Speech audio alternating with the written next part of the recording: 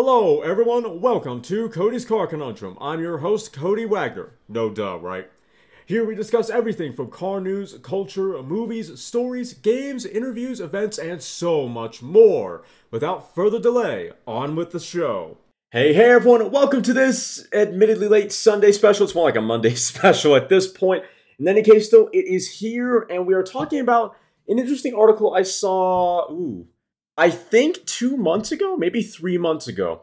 I don't even remember how I came across it. Maybe I was just searching for something random on Google. Might have been part of a topic discussion I was reading on one of the various forums one of the few forums I frequent. But either way, it's an article from Popular Mechanics from over a decade ago. Title says, How to Build a 100 mile per gallon car right now. And that was in 2006. So imagine what we could do in 2022.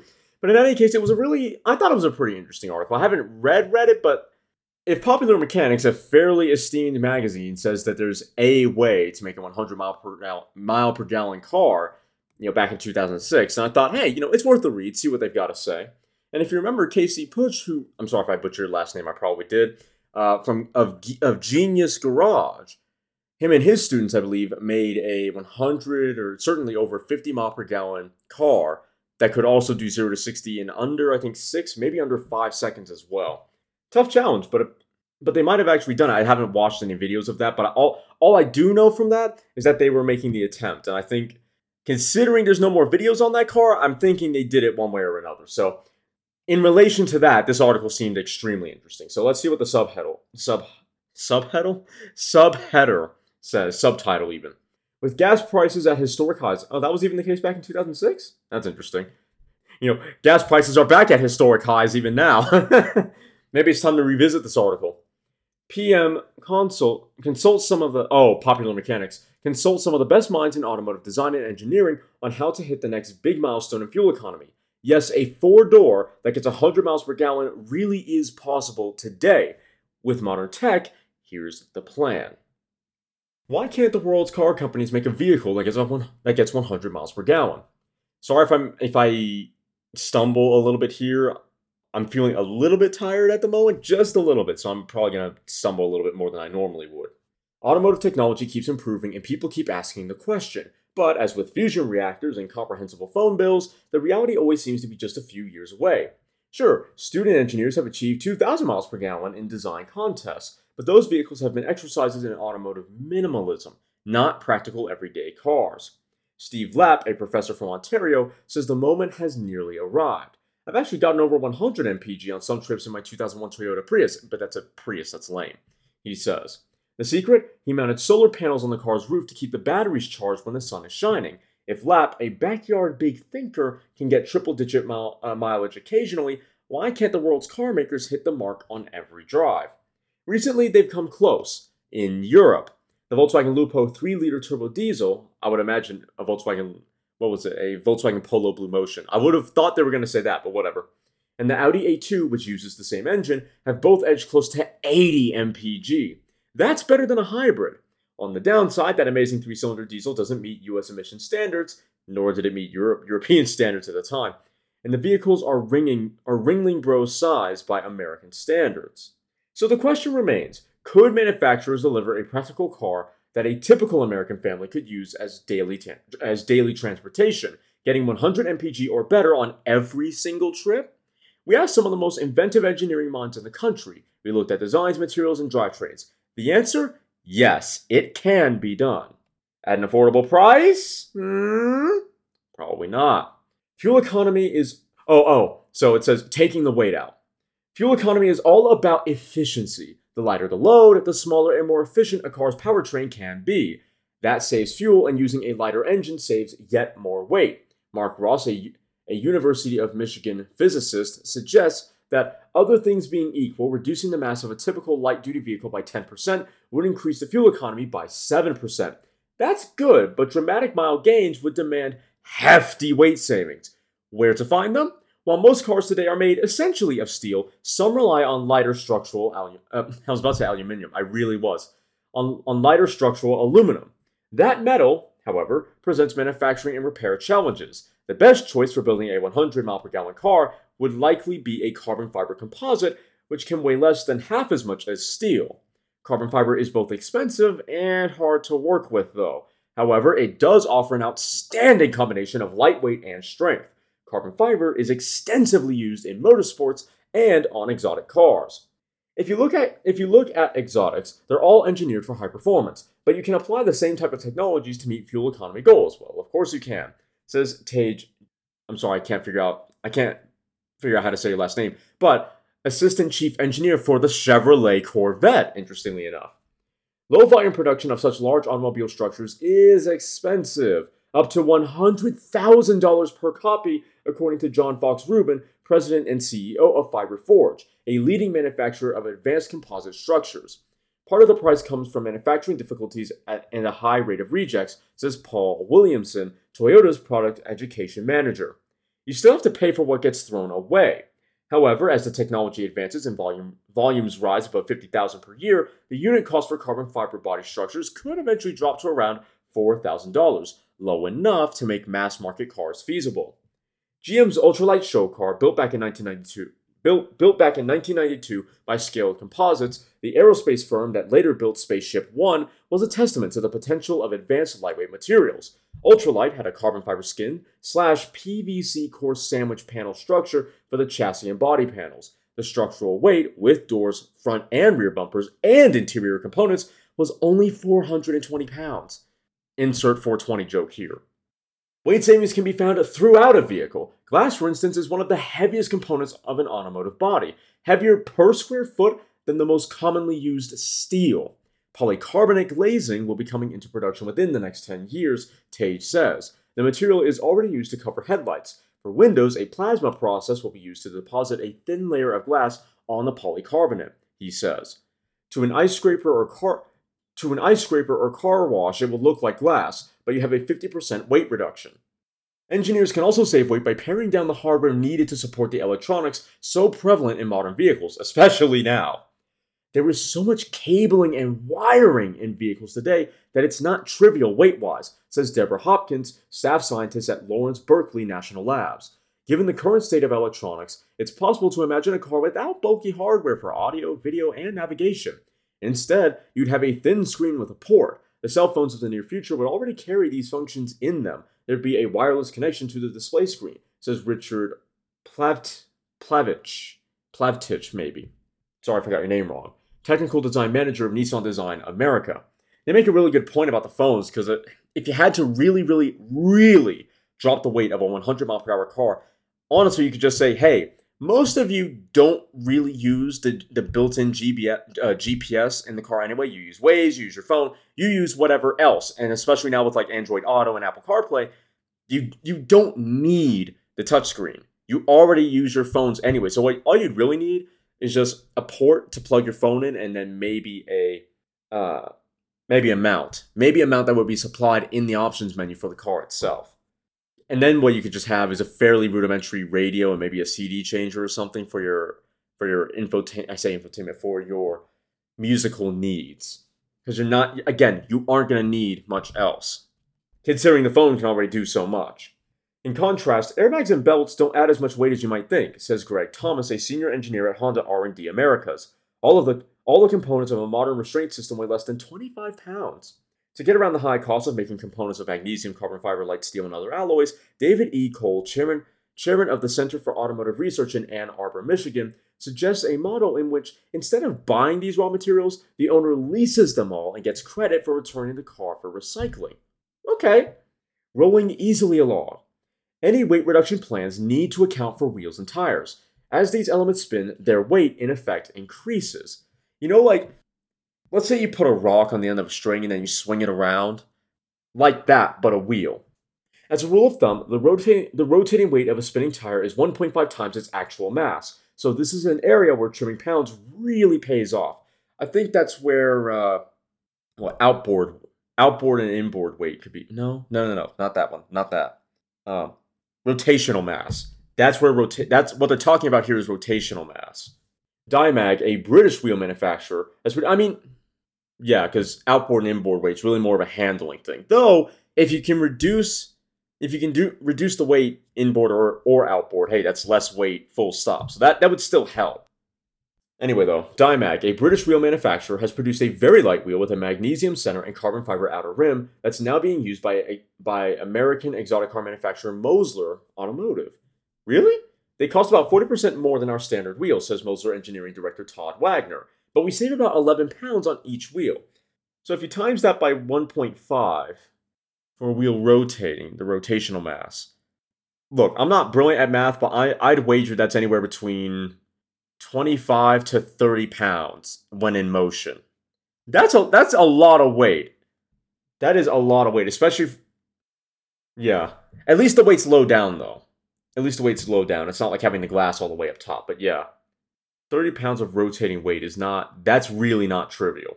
For optimum fuel efficiency, tires must be designed for minimal rolling resistance. Oh, Toyota Prius, here we come. Skinny with a shallow tread and the ability to hold their shape at speed. The lowest rolling resistance would be something like a locomotive wheel, which doesn't deform, Thomas says. The price paid is a harsher ride and somewhat compromised handling, necessary trade-offs in the search for 100 miles per hour miles per gallon performance. A study by the Transportation Research Board, commissioned by the National Highway Traffic Safety Administration, or NHTSA, you guys know this, found that cutting resistance by 10% yielded a 1 to 2% improvement in gas mileage. If it's a 1.2% improvement in gas mileage, how much of a decrease is it in handling, though, and ride? Because unfortunately, consumers are going to care about that, especially ride. Apparently, now we have to talk about the Honda Insight. On the market here since 1999, the small two-seat Honda Insight was a harbinger of the hybrid mania and advanced technology to follow. Devotees continue to modify their Insights, some owners claiming well over 100 mpg.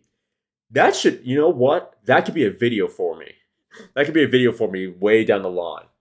Tire manufacturers already use silica in the tread compound to help lower rolling resistance. David Van Emberg, Michelin North America's product marketing director, says we could soon see exotic tires with 20% lower rolling resistance than today's models.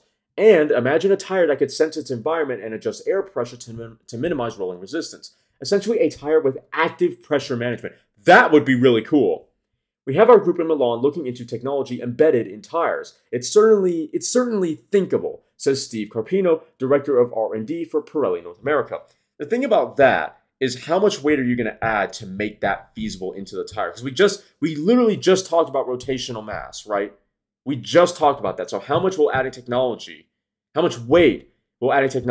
add to the overall weight of just a tire, right? Because the wheel is its own thing, rim perhaps is its own thing, but the tire is also its own thing separately, and you're adding weight to the tire. And tires can already be pretty heavy. I don't know. My question for that would be, would active pressure management outweigh the drawbacks of added weight to the tire? That would be my first concern. Slicing through the air. Aerodynamics are critical for good fuel economy, especially on the highway. The aerodynamics become a factor exponentially the faster you go. We know this, says Nissan's Plavich. Hopefully I got that right. I'm really sorry if I didn't. A low-slung top-speed machine isn't exactly the best design for shuttling the kids to school, but the Mercedes Bionic car concept could do the job. You know that fish car from on Top Gear years back? That's what they're talking about here. That's what they're mentioning. Its fish-like profile, see, is tall and skinny, but it is one of the slipperiest designs ever conceived for a passenger car. The shape helps the 2,888-pound concept deliver a claimed 84 miles per gallon on the highway. The concept car from Mercedes-Benz has a tall and narrow shape with a drag coefficient of only 0.19. That's about 50% slipperier than most modern family sedans. You can get to a fairly small frontal area by going narrow and tall, a cross-section that feels a little more upright and vertical but slender, says Stuart Reed, who chairs the Transportation Design Department at the Art Center College of Design in Pasadena, California. We're noticing in the wind tunnel that what you do on the bottom of the car can be more profound than the roof shape. That sounds like underbody trays and whatnot, something you see on modern Priuses. He says, in addition, the rear of the car needs to be either long and attenuated maybe, or abruptly cut off. The camtail we saw from Ferrari Daytonas Ferrari 250 GTOs and Shelby Daytonas. I told you I was a little tired, Reed says. A car's weight can have a detrimental effect on the mileage by creating a partial vacuum behind the car, tugging it backwards. What was that Mercedes sedan concept we saw, I think, back in like 2016 to 2018 that had that extendable but cut off rear end? That's what they're talking about there. So either a kind of teardrop shape or just flat. Again, Ferrari Daytona, or even the Daytona 427 Super Coupe that never got to race. That's another example because that's a slightly more extreme cam tail, if you remember. That's really interesting though to me about the Honda Insight. That would be, it might not be the most interesting video on YouTube, or it might not be the most thrilling or exciting, but I do think it'd be a very interesting video trying to get 100 miles per gallon out of an Insight. An interior view of the fuel sipping concept from, because it's a photo and it's not there though. A teardrop shape with all four wheels enclosed would be ideal, but front wheels need to turn to steer the car. Skirts that move with the wheels would work, so would active aerodynamics. Tage likes the idea of a car that changes shape. As speed increases, the car would morph into a streamliner. Neither technology yet exists. Powering the people. Small fuel-sipping diesels are common in Europe. The 3-cylinder 799cc unit in Mercedes-Benz's funky Smart 4.2 CDI is the world's smallest turbo diesel. The car gets around 60 mpg as a result. Emissions regulations make passenger car diesels rare in the US, but Mercedes-Benz will soon introduce an E3250 BlueTech diesel that meets new, even more stringent 2007 federal standards. Diesels are going to be more and more prominent in the years ahead. That comment did not age, but it did for a time, and then it didn't. Plavich says, if you combine a clean-burning diesel with a hybrid electric drive system in a lightweight car, I think 100 mpg is doable. So that sounds like a diesel mild hybrid. That would be extremely interesting. The diesel portion of this drivetrain is well established. The electric part is still evolving, or at least it was back in 2006. Today's hybrids use nickel metal hydride or NIMH battery packs. These deliver the needed high voltage, but are somewhat limited in their storage ability. Lithium-ion batteries, like those in your laptop, cell phone, and increasingly power tools, are generating the biggest buzz. And look now, a lot of electric car batteries are lithium-ions. The idea for better batteries on hybrid electric vehicles is on everyone's mind, especially now. It especially was 10 years after the article was written, 2016. The idea for better batteries on hybrid electric vehicles. We already read that. Says Dan. Dottie, I don't think that's right, so I'm just not gonna say that. Sorry if I got your last name wrong. Manager of the Advanced Power Sources Department at Sandia National Labs. Li-ion, I guess that's short for lithium-ion. Batteries have distinct advantages over NIMH. They contain 15% more charge per unit mass and require only 1/3 as many cells to achieve a given voltage. Then we got to talk about a Volkswagen 1-liter car. Volkswagen developed this experimental 2-seater to use less than 1 liter of fuel per 100 kilometers. That works out to be about 240 mpg. The 0.3 liter, 8.5 horsepower, 1-cylinder engine, however, just doesn't have what it takes to handle US interstates. However, today's lithium-ion batteries are 2 to 4 times more expensive than NIMH batteries. Also, currently, lithium-ion's lifespan isn't long enough for automakers' demands. Thermal management is also an issue too. If a cell is damaged and you have an internal short circuit, the battery will release that energy and it could explode, Dan says. Dan estimates that lithium-ion technology will be ready for hybrid use in 2 to 4 years. That might have been true. For electric use, don't know, but for hybrid use, that might be true. And a nice thing about batteries is that they can be recharged from more than one source. Tapping into the electric grid is one option. There are also more self-sufficient technologies, which brings us back to Steve Lapp. Solar cells like his could offer the extra energy needed to push a diesel hybrid car into the high mileage zone. Large roof-mounted solar panels like Lapp has on his Prius have limited appeal, but there are other approaches. Energy conversion devices are among a handful of companies that have developed amorphous photovoltaic material. What the hell is that? A thin film that can be contoured to any surface. Someday, all of a car's horizontal surfaces could harvest energy to feed the battery pack. And then going back to the Volkswagen Lupo 3-liter TDI. This small front-wheel drive hatchback has a 60 horsepower 3-cylinder engine, airbags, ABS, and real seats for 4. It is also 330 pounds lighter than a standard Lupo and gets about 80 mpg. However, it sold poorly and was dropped by VW. Battery recharging can be enhanced further by reclaiming the regenerative braking power of all 4 wheels, as Toyota's Highlander hybrid does, or later the Toyota Prius C, rather than just 2 as in the Prius. I'm not sure about all 4 wheels. Okay, I'm not sure about all 4 wheels for the Prius C. Let me say that. Let me clarify. Toyota's Williamson speculates that using the four-wheel system can yield up to a 2% fuel economy gain over a two-wheel system. As an additional measure, using battery insulation and electrochromic self-darkening windows could minimize the need for energy-gobbling climate control systems. Berkeley's Hopkins thoroughly insulated the passenger compartment of an experimental car when she worked on the government/industry collaborative partnership for a new generation of vehicles project. Her team used ultra-lightweight, ultra-high-performance, xenon gas-filled insulating panels in the doors, roof, dash, and floors of the Project Taurus. Next, they coated the windows with solar control film to block the hot rays of the sun. We were able to reduce heating and cooling loads by 70 to 80%, she says. Building what people buy.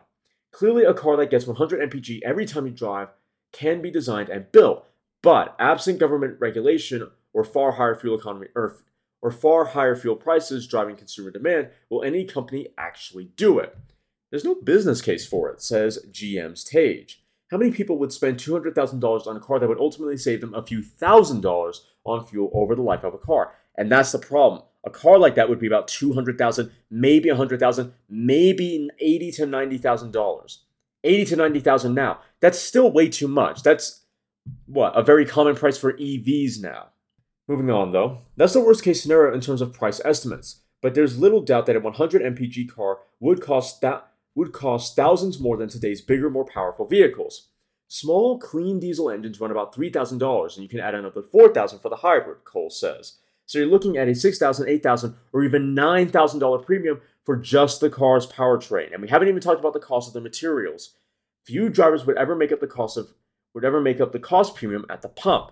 However, working out the requirements of a 100 mpg car makes it clear just how feasible it would be to build, say, a 75 mpg car for far less money.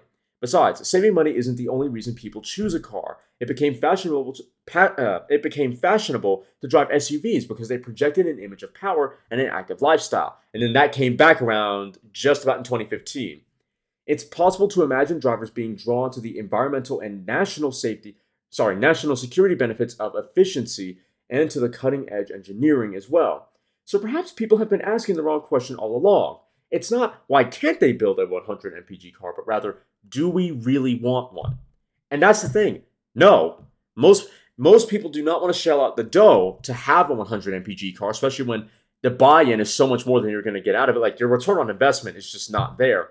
And then all the compromises you'd have to make. Like, look at a sports car, okay? People are willing to sacrifice comfort, safety, and depending on the sports car, a few other factors for fun, for the feel, for the intangible aspect a sports car imparts upon the owner. That being the emotions you get. For a car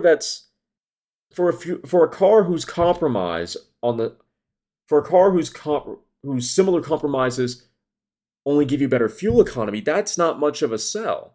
Not really. It's like, okay, the car's not fun, the car's not fast, and the car's not comfortable. Well, what's the point? Like, just to save fuel? Like, that's not enough of an incentive for people to want to buy a $200,000 100 mpg car.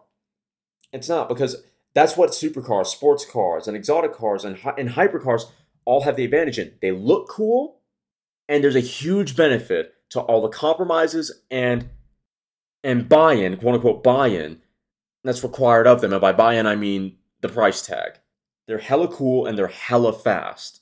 And we like that. That's what makes them desirable. But so again, for those cars, we will give up comfort and safety and some amenities. Because all of that's going towards speed, and speed is fun. It's a heart purchase, not a head purchase, right?